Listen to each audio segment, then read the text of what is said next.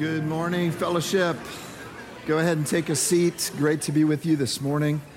Let me introduce myself. I'm Rob Sweet, and I'll just add my welcome to what you've already heard from Carl. And so good to be together in worship this morning. Before we go any further in our worship service, I want to introduce you to a family we have in our body this morning who are serving in partnership with us in a faraway place. One of our global partners is here this morning. So I want to invite them up to the stage. The Loche family is here from Slovenia. Let's welcome them to fellowship.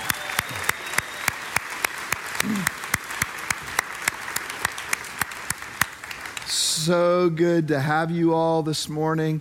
We're going to spend just a few minutes for you to get to know them better, and then we're going to pray for them.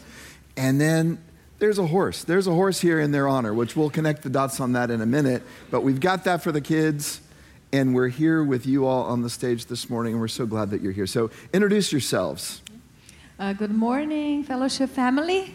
I get to call you family because you have been partnering with us for 15 years, and we have been your global partners for 9 years, and we feel at home, so thank you for that so much. So this is our family, Andrea and Nina. We have been married for 22 years, and we have 3 children. This is Eva, our oldest. She is 15. Then we have Tim, he is 10, and Isaac, he is 7. Wonderful. All right, so tell us a little bit about where you're from, Slovenia. Tell us about that and the ministry and the work that God has called you to there. Yeah, not sure if you know where Slovenia is at. It's in Europe. That's okay. This is not a test. Today's Sunday, no school, no tests. So we're in Europe. You're probably familiar with Italy. Everyone knows where Italy is because it's so easy to remember. It's that boot. And if this is the boot, right? You picture that? We're right here. That's true. But it's not that bad. You know, Slovenia is one of those places that people don't know about, but it's beautiful. You're familiar with Swiss Alps? I like to say that we kind of give them the Alps. The Alps start in Slovenia. And then we go like, okay, Swiss, you can have a little bit. And it's pretty small. It's only 2 million people living in Slovenia. A beautiful country, but really spiritually very dark. Out of 2 million people, there's only 1,500 to 1,800 believers in the whole country, which is around 40 or 35 to 40 churches.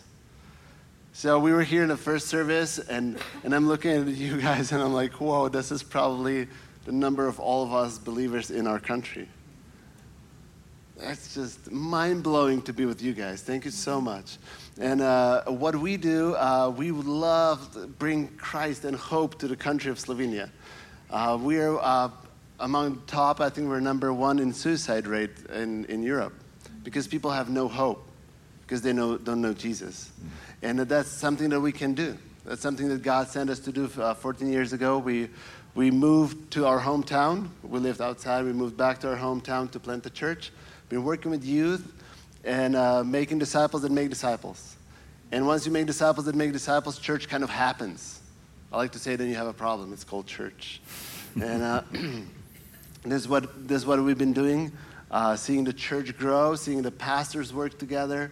And you guys have sent teams. You've been sending teams over to Slovenia year after year after year after year. And we got to meet some of them. It's like, oh, they're bringing kids to your church now. It's amazing. They were teenagers when they were with us and sharing their love and their heart for Jesus with young people in Slovenia. And actually, some of your like a team just came back from Fusion Camp, and the Slovene leaders that run Fusion right now were not even believers when your church came over to share the gospel with them. And Urh responded to Jesus that was shared with him through you guys, through some of your people, and now he's leading the whole ministry. And that's what you guys have been part of. So thank you so much for partnering with us. That is so good.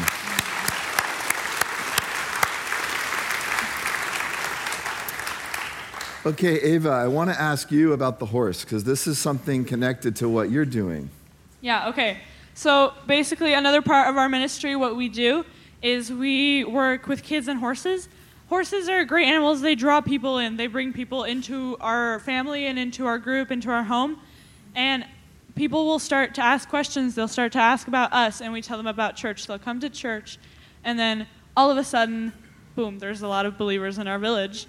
And so we can't really bring our horses to you guys because they're all the way in Slovenia.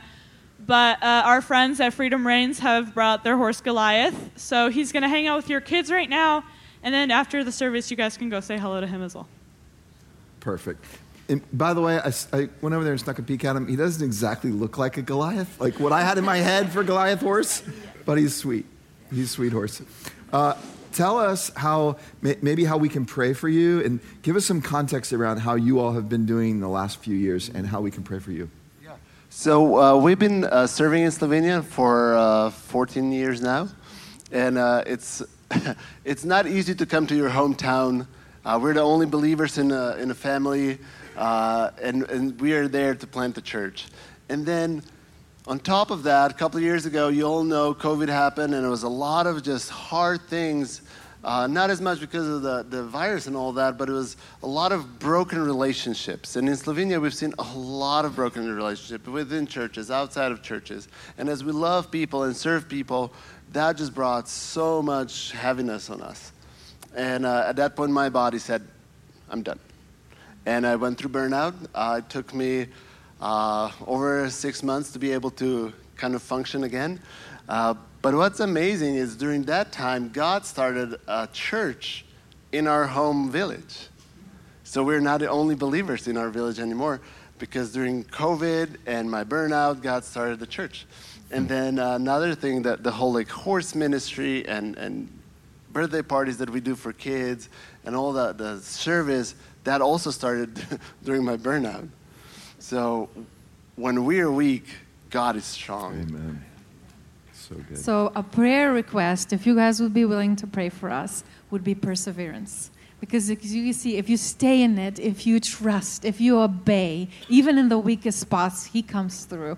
And we have seen him do that. Please pray for us for that. We have prayer cards that are out in the back if you want to take, just to see that, oh, look at this family. We want to pray for them. And because I have my kids here with me, this doesn't happen so often, I wanted to ask you to pray for them. They are in their schools the only believers. And it is a really dark place to be at, and I have just been praying that they would be the light and the salt to this earth that is in Slovenia, quite dark and difficult. And if you can pray for them by name, this would make my mother's heart very happy. Amen. Thank you so much. Amen. And that's an easy request for us to pray for you all, for perseverance, for your children, and please grab one of these prayer cards on your way out. It's been so good to have you guys here. We wish it could be more often, but you're going to be here this week. There's going to be some other events they're going to be doing throughout the week, so if you want to connect with that, come meet them. Where will you all be after the service? Will you be down here, or will you be over with the horse? We are at the horse, yeah. It's just going to happen. We kind of lingered there. Come to the horse if you want to say hello to them. Come to the horse, Okay. that area. We'll be there, yeah. Wonderful. All right, let's pray for them. Father, we thank you so much for your gift of being with the Loche family this morning. Thank you for the way that you have allowed them to come here, to have some time to connect with us, to have some time to breathe and rest, be in a different environment, to worship with us this morning. It's so sweet, such good gifts that you've given. And Father, they are a delight. And we know that you are using them. And I love what Andre said. Even in our weakness, oftentimes, mostly in our weakness, your power shows through. So I thank you the way that you have been doing that. I thank you for the ministry of the horses. I thank you for the church that has been birthed. I thank you for the birthday parties, the other things that are doing, the friendships that they're forming in that community. Father, we do pray for perseverance for them. And we pray for these children, these beautiful children that you are using, and may they be a light. May they be all that you've called them to be in a place that must be very difficult for them sometimes, and yet you are inside of them and you are with them. And so we pray for deep encouragement and grace over their lives. And we pray all this in the name of Jesus. Amen. Amen. Thank you all for being with us this morning.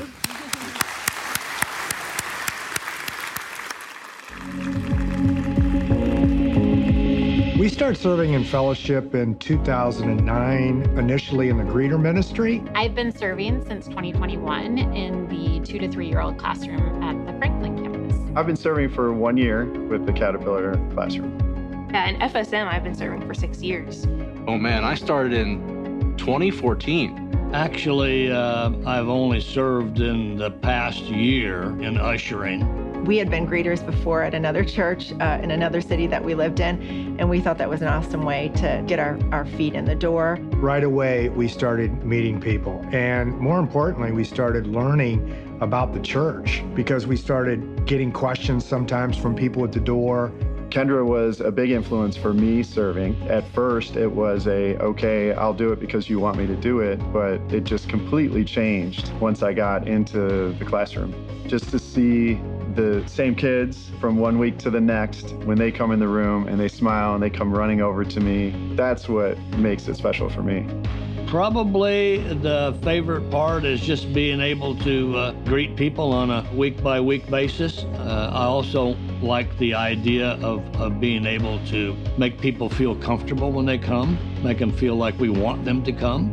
One of my girls was trying to figure some stuff out, struggling with some stuff, and I thought, okay, what can I do? Like, I'm kind of new to this. How can I encourage her? And I had these little sheets of paper that listed some attributes of God, who he is, and then some attributes of like who he created you to be, and some verses to go with it. And so I highlighted a couple of them that I thought spoke to what she had shared. I gave it to her one Wednesday and just explained it, and she was just kind of like, okay. And we went up on our ways, and I thought, that was too much. We carried on for years, and I kind of forgot about it.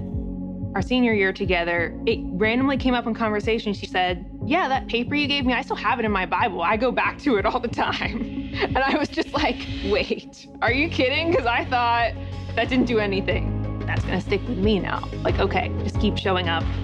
It's worth it. And God can work in that. Seeing people, getting to know people, having people to get to know us, it's authentic, and it's a way that we can really establish biblical relationships.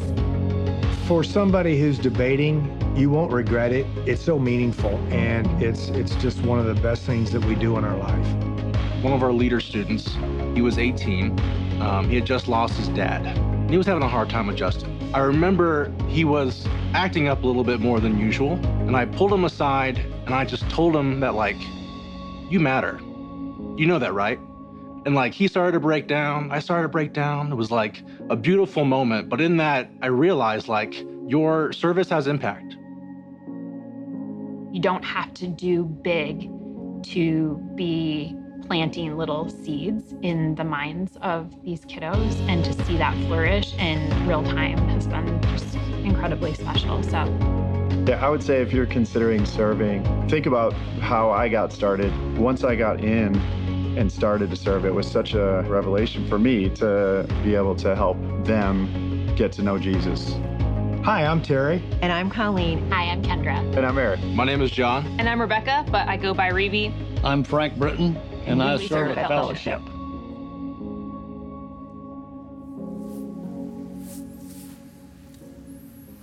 All right. Chick-fil-A has the red couch, we have the blue couch. So good. Listen, I want to use this moment to encourage you to jump in on this. You can see on the screen the opportunities that we have, the numbers that we have. Those are real numbers. Those are people that we need. And if you add up those numbers, I think I added it up last night, it was somewhere around 237. Now I'm looking around this room right now, we have almost 3 times that number of people right now, right here in this room. Let's knock this out. You know, there's a place for you to serve. In fact, our model here at Fellowship is come worship one service and serve a second service, serve another service. And because we're going to 3 services, which I'll talk about in a couple of weeks or a couple of minutes, we're going to 3 services. We have more needs than we ever have had because we want to make sure that our learning center is open for all 3 services for all 3 ages. We want to make sure people are greeted. We want to make sure we've got the tech crew and the production crew and the volunteer and the security team and all these things that we need. You can see those on there. So I can't encourage you enough. Please jump on this. Take advantage of this. And while I'm talking about services, let me put that slide up as well. In a few weeks from now, on August 6th, we're going to begin 3 service times, 8 o'clock, 9:35, 11:10. I know those times are a little bit odd. It's not just so that you'll remember them. It's so that we can space them out to have enough time in between the services for transitions and these kinds of things. Here's what we know will happen because we've done this before. Most of you will want to naturally gravitate toward the 9:35. I don't blame you. That's a great service time. But here's what we know is that if that service is crowded, we won't have seats available for new folks to join us. So if you're able to serve in the 9:35 and then worship with us either at the 8 o'clock or the 11:10, that would be fantastic. So we're asking you to consider that. And even if you're not able to serve, if you're able to attend either the 8 a.m. or the 11:10 a.m. service, that will really allow seats for people to be invited in here in all three services. So thank you for considering that, praying through that, and we're looking forward to it. So enjoy these last 2 or 3 weeks of this service time, because it's going away and out with the old and with the new, so to speak. But it will be a wonderful opportunity as we continue to grow as a church. All right, open your Bibles now to John chapter 12. If you're new to fellowship, the way we typically teach is we just walk through a book from chapter 1, verse 1 to the last chapter and the last verse of the book. It's called expositional teaching, and we just explain a passage as we go. We're in John chapter 12. We've been in the Gospel of John for quite some time, and myself, Rob, and Lloyd Shadrach, who's our teaching pastor, we work together. And so if you hear Lloyd one week, most likely you'll hear me the next week.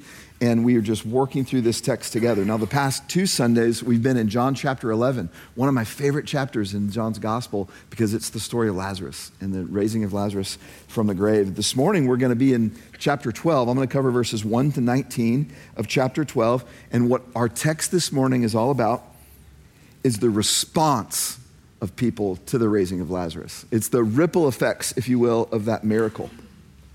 And what we're going to see is 3 very different responses by 3 very different groups of people, all responding to the same news that Lazarus was sick and died, and Jesus raised him back up, and it was witnessed by dozens of people. All responding to that news, they respond very, very differently. And if you think about it, our lives are shaped mostly by how we respond to things that happen. Maybe an opportunity comes in your life, a tragedy comes in your life, something unexpected occurs.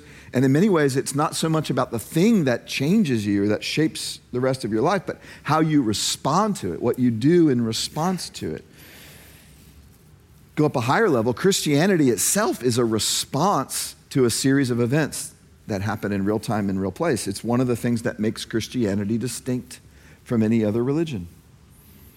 What I mean by that is, the other religions are basically systems of philosophy or systems of virtue, attempting to explain how to get to God or how to find inner peace. Christianity contains philosophy, it contains virtue, but what makes it unique is Christianity exists as a response to the work of God in the world. At a certain time, in a certain place, God became man, a Jewish man named Jesus. He was put to death by us and for us. And then he crushed death on our behalf. And that's the news. That's the gospel. That's why the core message of Christianity is good news. Not good advice, not good philosophy, not good virtue. It's news. And how you respond to that news is essentially everything about you. It's the most important thing you'll ever do, is responding to the news of Jesus. In fact, the whole New Testament, you can understand the whole New Testament as announcement of the news, followed by a question. How will you respond to these events in real time and in real place? So this morning, as we look at these 3 very different responses to the work of Jesus, in this case, the raising of Lazarus, we can apply it to our own lives, and we'll start to see something of ourselves in each of these responses to the work of Christ. So we'll cover each of these 3 responses. I'm going to go a little bit out of order because, honestly, I want to end on the first one. I want to land there, but let's start with verse 1 because it sets the setting, and then we'll cover all the verses, but in a little bit of a different order. So here's verse 1. We'll put that on the screen. This is 6 days before the Passover. Jesus therefore came to Bethany, where Lazarus was, whom Jesus had raised from the dead. Jesus returns to the scene of the miracle, the great raising of Lazarus. Now, it's probably been, we don't know, anywhere from a few weeks to a few months since the raising of Lazarus has taken place. And you remember what Lloyd taught last week, it was such an event that the Pharisees, the chief priests, the religious rulers, they basically said, okay, enough is enough. We're going to put out an all-points bulletin on Jesus. We're going to put the wanted posters up and start getting the word out. If you see Jesus, if you find Jesus, let us know where he is so we can arrest him. So Jesus goes into hiding with his disciples, basically, in Ephraim. We don't hear anything about his ministry during that time. The next thing we know, he's back here 6 days before the Passover in Bethany in the hometown of Lazarus with Lazarus. One last thing about the setting. Passover, the events of Passover are very significant. This is going to be the final week of Jesus' life. We're right on the cusp of it. The other thing to keep in mind about Passover is it's a very nationalistic holiday for the Jews. It tells the story of their deliverance from Egypt, them becoming a nation. And every year they retell that story, and sort of the nationalistic hopes come up. It's just like, when is God going to give us another exodus, another freedom? Now they're enslaved by the Romans. So it's a very nationalistic holiday. It's spiritual, deeply nationalistic, and all that's going on, sort of in the context and the setting of what we're going to read today. So with that in mind, skip down now to verse 11, and we will see our first group of people and how they're responding to the news of Lazarus' resurrection. When the large crowd of the Jews learned that Jesus was there, they came, not only on account of him, but also to see Lazarus, whom he had raised from the dead. So the chief priests made plans to put Lazarus to death as well, because on account of him, many of the Jews were going away and believing in Jesus. The first group of people I want to talk about this morning is the chief priests. We'll focus on the crowds in the next part, but let's focus right now on the chief priests. We already know they're planning to kill Jesus from last week's text. Now we learn they've decided to kill Lazarus as well. So what was their response to the raising of Lazarus? What was their response to this miracle? No doubt they didn't believe it, perhaps. What's their response? To try to make it go away. And how are they going to make it go away? They're going to bury it. Literally, they're going to bury the evidence. So I've brought along with me this morning a symbol, an object that symbolizes each of these responses to the news of Lazarus. And this one symbolizes, obviously, the response of the religious leaders. We're going to kill Lazarus. We're going to bury the evidence. We're going to dig a hole, essentially, so to speak. We're going to put Lazarus in it. And then no one's going to be able to say anything unusual happened. No one's going to be able to say, hey, he's a walking miracle, a testimony of the power of Jesus. They won't be able to say that because Lazarus is going to be in the tomb. Now, here's the irony of this. They're trying to undo the exact same thing that God did. He was in the tomb. He was under the ground. And Jesus, God on the earth, brought him back up. And now they want to undo it. They want to undo the thing that God has done. Listen, if God wants Lazarus alive, do you think they're going to be able to touch him? But this is what they're trying to do. That's the first irony. The second irony is the ones who are trying to do it, the ones that are trying to put him down, are the chief priests. A Jewish priest was meant to be a mediator between God and man. And so this is an amazing and sad commentary that the chief priests of God are the ones trying to undo the work of God. They should be the ones putting the work of God on display. They should be the ones falling at the feet of Jesus saying, teach us, help us. How can we shepherd this people? You're doing something important in our world. And instead, they're trying to bury the evidence of God at work. Now, why would they do this? No doubt some of them were driven by a strong religious impulse. In their minds, Jesus was not the Messiah. And kind of alarmingly, they would argue that Jesus wasn't the Messiah from the scriptures. They would quote scriptures that said, listen, the scriptures say we're not going to know where this man comes from. We know where he comes from. He's got a hometown. He's got parent. It can't be the Messiah. He's supposed to sort of appear out of nowhere, that kind of thing. They were misunderstanding the scripture. They were blind, and Jesus calls them blind guides. Is one of the ways that he refers to them. They missed the signs in the scripture that pointed that this is the one, that Jesus is the Messiah. And they misunderstood God's word even though they claimed to be experts. But that was some of their motivation, right? Strong religious conviction. Yet they're willing to do murder in the name of God? Oh, Oh my. I think there's another motivation as well, another reason. This one much more practical. They had a lot of power and influence in that cultural system. For them to imagine that God might be doing something new in the world would be very disruptive to their sense of control. Now, where do we find ourselves in this? Where do we find ourselves in this first response, this group of people that, they hear Lazarus has been raised from the grave and they're like, no, let's kill him, let's get rid of it, let's ignore it, let's keep moving on, pretending nothing happened, let's bury the evidence.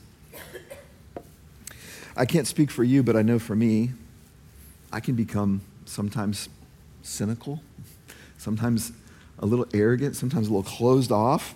And I think what's often going on in my heart is sort of self-protective of my identity, my comfort, what's good for me, my system of control in my life. And God wants to stretch me some way. God wants to move in me some way. And I'm sometimes likely just to say, don't go there. Don't go there. I want to bury the work of God in my life at times because it's uncomfortable. Let me take this another direction. How many of us have experienced God starting to do something in our life or doing something significant in our life, in our heart, and then very quickly we snap back, and we live life the old way. It's like nothing ever happened. Classic example of this maybe is the church retreat. Many of us have been on church retreats, maybe as a student or maybe as an adult and other times. And this doesn't always happen on a retreat, but the image in my mind is the bonfire at the last night of the retreat, and we all have our twig, our stick, and it symbolizes the change that God has done, and we put it on the altar. We give all that we have, and then the next morning we get back up, we go home, and we have to choose if we're going to live with a new heart or bury the evidence. So often in our lives when God shows up, shows us something, we ignore it. We try to just keep living life. Why? Because we're afraid the price will be too high. I don't want to change. Not really. What do you think we're gaining when we do that? Safety, comfort, convenience. Consider this. What are we giving up? Transformation. We're giving up beholding a miracle. But this isn't all of our hearts. This temptation to dig a hole and put Jesus in the hole and kind of cover him up and just say, I'm nothing to see here, and go on with my life. Let's look at the next group of people. We'll see them in the next set of verses. We'll pick it up in verse 12. The next day, the large crowd that had come to the feast heard that Jesus was coming to Jerusalem. So they took branches of palm trees and went out to meet him, crying, Hosanna! Blessed is he who comes in the name of the Lord, even the King of Israel. And Jesus found a young donkey and sat on it, just as it is written, Fear not, daughter of Zion, behold, your king is coming, sitting on a donkey's colt. His disciples did not understand these things at first. But when Jesus was glorified, then they remembered that these things had been written about him and had been done to him. The crowd that had been with him when he called Lazarus out of the tomb and raised him from the dead continued to bear witness. The reason why the crowd went to meet him was that they heard he had done the sign. So the Pharisees said to one another, You see, you're gaining nothing. Look, the world has gone after him. Let me explain that last verse first because it's a little confusing. A clearer way to understand this is the Pharisees are essentially saying, our strategy is getting us nowhere. It's kind of funny when you think about it. They told everybody, be on the lookout for Jesus so we can arrest him. Jesus appears, and what do the crowds do? They don't go to the religious leaders and say, hey, go arrest him. It's like they go crowd around him. They lift the palm branches. They shout him. They're proclaiming him as king. And the Pharisees are like, ay, ay, ay. Our plan has backfired. Now, let's look back up at verses 12 to 15. This, of course, is a very famous scene. This is Palm Sunday. And this would have been the Sunday prior to the death of Jesus. This is the start of the Passover week. Jesus is riding into town. What's really happening on Palm Sunday? You've heard a lot of messages, I'm sure, through your life on Palm Sunday, and there's so many different threads that you can pull from these texts on Palm Sunday. But I want to pull a particular thread this morning, and I want to suggest that the key to understanding what's happening on Palm Sunday is to look at the two Old Testament quotations that are given here in this text. So the first one is here in verse 13. The people are shouting, and by the way, they're not making this up. It comes straight from the Old Testament. Here are their words. Hosanna, blessed is he who comes in the name of the Lord. That's a quotation from Psalm 118, 25 to 26. Hosanna means save us, please, please save us. It's a cry for the promised Messiah to rescue Israel from its oppressors. Psalm 18 was a Passover psalm. Now, what are they waving while they're shouting out this quotation, this Psalm 118? What are they waving? Dumb question, I guess, but you guys didn't participate. That's okay. There it is. There, the palm branches. This is the second symbol. No surprise. This is the symbol of the crowds, And notice John saying all this hubbub, Palm Sunday, in essence, was a response to what they heard about him raising Lazarus from the grave. John makes that very, very clear. So here's the second symbol of a response to this miracle, this work of God on the earth through Jesus Christ. Now, let's talk about palm branches for a moment. It's very interesting. Tree branches, palm branches, other kinds of trees were not associated with Passover. Now, they were associated with the Feast of Tabernacles, but you don't read about them, in the other texts around Passover throughout the Old Testament. What had happened was, by the time of Jesus, the date palm tree, which is in Israel even to this day, they brought it back, the date palm tree had become a symbol of Jewish identity, of Hebrew nationalism. So, we have the eagle that symbolizes our country, and we have some other nationalistic symbols. The date palm was theirs. It was one of their symbols, one of their primary ones. Now, how do we know this? Well, in the Maccabean revolt against the Greeks, which happened in between the Old Testament and the New Testament, the Jews, after they pushed out the enemy and they cleansed the temple, they rededicated the temple, and they waved the palm branches in that celebration. That was prominent in that celebration. And fast forward, after the Greeks came the Romans took over. There were 2 Jewish revolts against Rome, and in both of those revolts, the Jews minted coins, and guess what symbol was on the coin? The palm tree. The palm tree was their symbol. It was sort of like, you see us, we are going to fight. And so by the time of Jesus, the date palm, and that's the kind of branches that these would have been that they were waving, was a symbol of Judea. In a sense, I don't want to take this too far, but in a sense, I think it might have been the closest thing the Jews had to a flag. They're making a political statement. By the way, that's why the religious rulers get so angry at Jesus. In another parallel text, they say, Jesus, make them stop. You see what they're doing? The Romans are going to get mad. And Jesus says, if they are quiet, the rocks will cry out, I love that line, but here's the scene. I say all this to say, here's the scene. It's the beginning of Passover week, their most nationalistic holiday. A great crowd of people has run out of Jerusalem to meet the one who's just raised a man from the grave. They're waving palm branches, the symbol of their Jewish identity. They're hailing him as their king. And I want you to notice something. I didn't underline this phrase here. Did you see the last part of their quotation, even the king of Israel? The reason I didn't underline it is it's not in Psalm 118. They added that part at the end. So you get an idea a little bit of what's actually happening. Now, how will Jesus respond to this, What an interesting question. Is he going to encourage them in this? Is he going to discourage them in this? Look what he does. Verse 14. Jesus found a young donkey and sat on it, just as it is written, "Fear not, daughter of Zion. Behold, your king is coming, sitting on a donkey's colt." Second Old Testament quotation. This one comes from Zephaniah chapter 9, verse 9. Now, it's shortened here. Let me read you the whole verse. Zephaniah 9:9. "Rejoice greatly, O daughter of Zion. Shout aloud, O daughter of Jerusalem. Behold, your king is coming to you. Righteous and having salvation is he, humble and mounted on a donkey, on a colt, the foal of a donkey."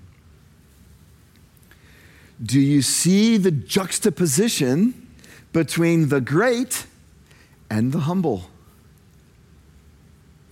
Imagine a herald shouting out, "Behold, your king is coming to you." Riding, checks notes, a donkey? Riding a donkey. That's not the way you expect the king to ride into town. That's not the way Jesus will ride into town in his second coming. He's going to come on a horse. You see, the king rides on a horse. What's going on here? In this great moment of triumph that they were wanting to make almost purely nationalistic, Jesus was sending a signal. He was putting power and weakness together on display, just as the scripture foretold he would. And this is amazing. By this simple act of him choosing this animal to ride on, this little donkey, and he was very strategic and purposeful in it, here's what Jesus was saying. And listen to the both and of this. Jesus was saying, yes, I am the king you are hoping for, and it is right and proper that you would call me king and that you would quote this psalm at this point, at this Passover, but I'm not yet riding in on a horse as a warrior to push back your political enemy. I'm riding on a donkey as a servant, a humble servant, a suffering servant. Because you don't see it, but that is what you most need right now. So where do we find ourselves in this response to the work of Christ? Again, I can't answer for you, but I will say this. Let God work on his terms and his timing. And this applies in all kinds of ways. This applies in my life. This applies in your life. This applies around us. Jesus is a beautiful blend of power and humility. Sometimes his greatest miracles look rather humble at first. Now, we all want God to do great things in us and for us. And he will. And he will. But let him go at his pace. Let him go at his plan, his timing. He might just show up on a donkey when you're hoping he shows up on a horse. Now, we have to keep our hands open to the work of Jesus, because if we don't, here's what happens. Okay, we don't keep our hands open. When things don't turn out the way that we want them to, that we think they should, we might find ourselves in the shoes of the crowd at the end of the week who said, "Crucify him. Crucify him." Because it turns out he's not who we thought he was. So we keep our hands open. Even as we celebrate, even as we rejoice, even as we shout, Hosanna, we keep our hands open. Now there's one more response that I want to get to this miracle of Jesus and how it plays out in someone's life. And this last group is not a group at all, it's a person. So let's look at the first part of our text. I'll begin back in verse 1. 6 days before the Passover, Jesus therefore came to Bethany where Lazarus was, whom Jesus had raised from the dead. So they gave a dinner for him there. Martha served, and Lazarus was one of those reclining with him at table. Mary therefore took a pound of expensive ointment made from pure nard and anointed the feet of Jesus and wiped his feet with her hair. The house was filled with the fragrance of the perfume. But Judas Iscariot, one of his disciples, he who was about to betray him, said, "Why was this ointment not sold for 300 denarii and given to the poor?" He said this not because he cared about the poor, but because he was a thief, and having charge with the money bag, he used to help himself to what was put into it. Jesus said, "Leave her alone, so that she may keep it for the day of my burial. For the poor you always have with you, but you do not always have me." One of the things I love about this little text is how intimate it is, how personal it is. The rest of the events of the Passion Week as they unfold, they're sort of epic in scale. You've got the crowds, the King Herod, Pontius Pilate, the mob. But here, before all that begins, the camera lens zooms in tight on one woman in one moment when someone was so overcome with gratitude that they couldn't help themselves in the presence of Jesus. Of course, this was Lazarus' sister Mary, one of the two sisters. Remember, she had so recently fallen at Jesus' feet and said, "If you, Jesus, had only been here, my brother would still be alive." And Jesus had entered into her suffering with his tears. And then he had done the impossible. He had given her her brother back. So what is Mary's response to the work of Jesus, to the work of God, this amazing miracle? Well, she doesn't try to bury it like the high priests. How could she? She doesn't try to leverage it like the crowds, shaping it into what she maybe wants it to be rather than what Jesus intends for it to be. Instead, she simply pours out everything she has in an extravagant act of devotion. The response, it just sort of seems just flows out of her, just tumbles out of her. Here's the symbol of the third response to God's great work through Jesus Christ. Oil. Oil. Now this is just a little bit of oil. And this is how you normally find oil, just a little bit. Now, this particular oil, when I was in Israel, I got this. You don't have to go to Israel to get anointing oil, by the way. But this is spikenard, which is best as we can tell, and I'm no expert on these things, is the same that she used. This is pure nard, spikenard, same thing. This is derived from a plant that's native to northern India. It was very costly, very expensive. Not anymore so much, but in the day of Mary, this was very expensive. Now, it smells wonderful. It's not exactly what you think. It's perfumey, but it's not. It has a musky but sweet scent. I've got a few of these down here, not for you to have, I don't have enough, but for you to come down and smell after the service if you'd like to. I'll leave them here on the stage for you to smell. The text says the whole house was filled with the smell. Why was the whole house filled with this smell, with this aroma? Because Mary used a whole pound. You only need a few drops to do what she was trying to do, and she used a whole pound. Now, if you measure that out, it's probably somewhere around 12 ounces. I don't know how much coffee you had this morning. I've gone from the 8 to the 10. 12 is next on my list. But that's like a big cup of coffee. And it's just this thick, wonderful, very potent oil. Think about oil. What is oil for a minute? It's the essence of a plant. It's the substance of a plant that's painstakingly just distilled down and concentrated down. In a sense, it's sort of liquid life. That's what it represents. And so we learn from a parallel account in Mark's gospel that she brings it out in an alabaster jar. Now that's significant because that was very expensive as well. So this very expensive ointment in this very expensive jar, this was likely, many scholars think, would have been an heirloom of the family. It would have been their savings for this family. And what does she do? She pours it all out. Mark tells us she breaks the jar. And so this is why Judas's head explodes.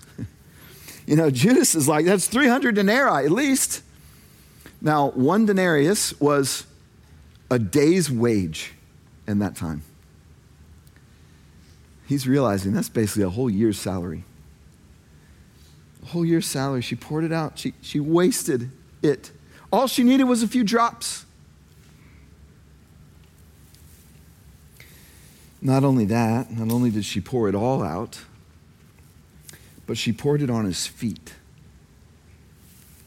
Now we know from Mark's account that she poured it on his head as well, but John emphasizes the feet. Why does John emphasize the feet?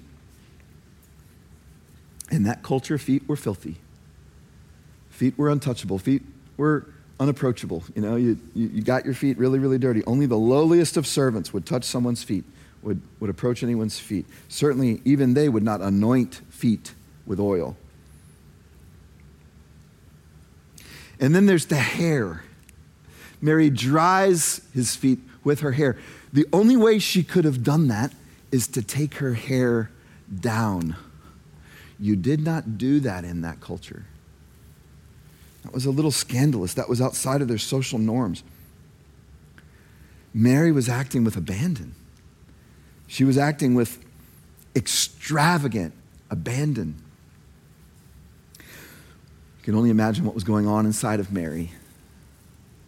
We don't know all of her thoughts. We don't know all of her emotions, but we can see something by what she's doing. And I want to encourage you right now, imagine being Mary.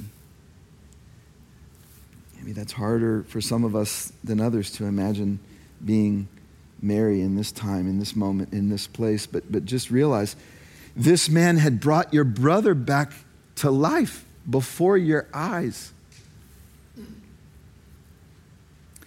What we're seeing here is someone who doesn't care what anyone else thinks of her. It's not about her reputation. She doesn't care what it costs. It's not about her money. It's not about her future security. Her actions are communicating something important, this response to the work of Jesus. And here's what she's communicating. Jesus did something in my life that had no conditions, and therefore I will respond to him with no conditions. What a picture of someone following Jesus with their whole heart. Think about the three things Mary did. She poured out all the oil first. By pouring all of it out, she's saying, I will not be held back by any cost. By anointing his feet, she was saying, I will not hold back any of my dignity. And by letting down her hair, she was saying, I will not hold back my affection based on what others might think, based on some other system of what's appropriate and right and wrong. I'm giving all that I have in this moment. My response to the power and love of Jesus is to devote my whole self to him, to give myself and everything I have completely over to him, unconditionally. This is the response of Mary. Mary's response to Jesus activates Jesus' response back to Mary. Let's take a look at that in verse 7.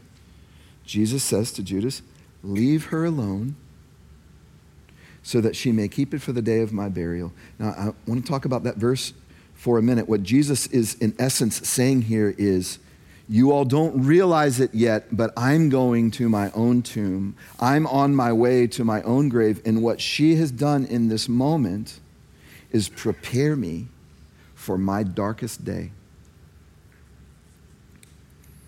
And then in Mark's account, we see he also said this.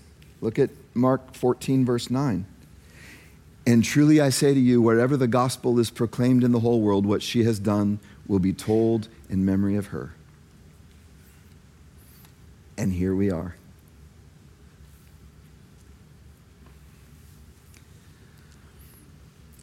So what work has Jesus done in your life? How have you responded? Perhaps your instinct, when God moves towards you, when Jesus moves towards you, perhaps your instinct is to try to just keep living your life, nothing to see here, bury the evidence, so to speak, try to ignore the work of God so you can maintain your systems of comfort and control. Perhaps, like the crowds, sometimes you expect God to work on your terms rather than on his. And it's really hard for you to submit to his plans and his timing. But what if today your response could look like this? That you just give whatever you have. That you just lay at his feet. You just pour it out. I want to encourage you to pick up the communion element that you received when you came in. And if you missed it, it's not too late. I want to connect the dots of this text to the Lord's Supper so you have a moment or two that you can go in the back and you can take one from the table. And I want to invite everyone who's put their trust in Jesus Christ with us to participate in communion with us this morning. This is for everyone who's put their trust in Christ. You might have come in this morning saying, I don't have much of a trust in Christ.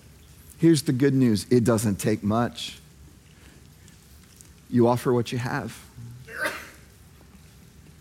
Now, I want to connect the dots to something here with the Lord's Supper. Go ahead and just take out the bread and just hold it in your hands. We're not going to eat it just yet, but we will in just a moment. But just hold the bread in your hands for just a minute.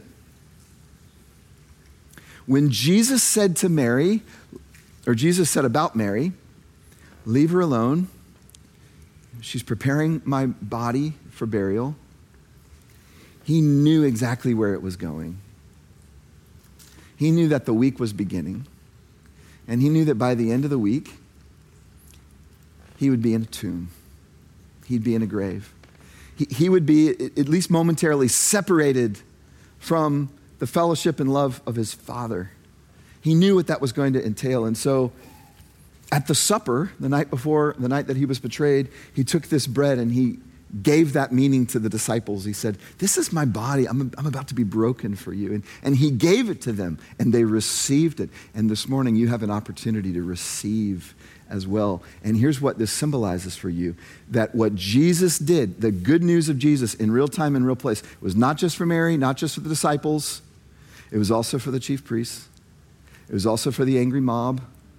It was also for you and for me 2,000 years later. If you've received that news, and if it's your desire to respond to that news in devotion and worship, then receive the bread, and let's eat the bread in remembrance of Christ.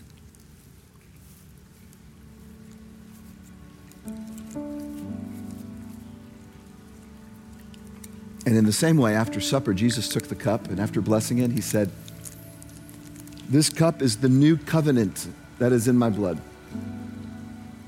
Blood that was given for you, given for me. We receive it now with joy. Drink the cup.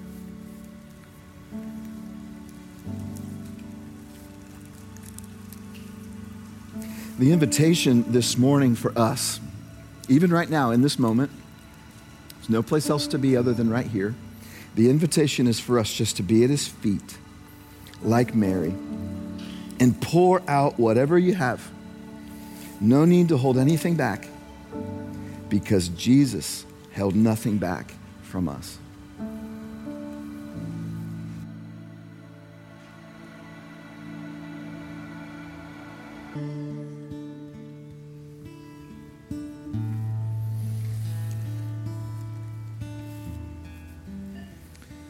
Amen.